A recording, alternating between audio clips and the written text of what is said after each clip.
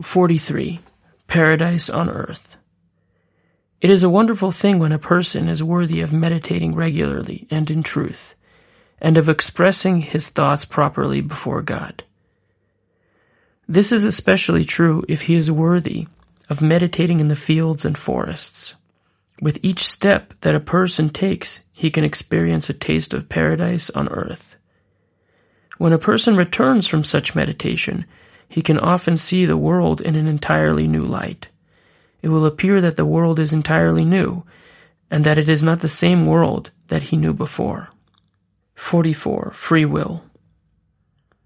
When Rabbi Nachman told Rabbi Natan about meditating and praying, that God drew him close to him, Rabbi Natan asked, "But doesn't this take away from a person's free will?" The Rebbe did not answer him directly, but merely said, "One must still pray." The Rebbe meant that even though it is difficult to explain, one must still pray for divine help in serving God. Actually, the same question can be asked regarding the formal prayers, where in the Amidah we ask God, "Bring us back, our Father, to your Torah."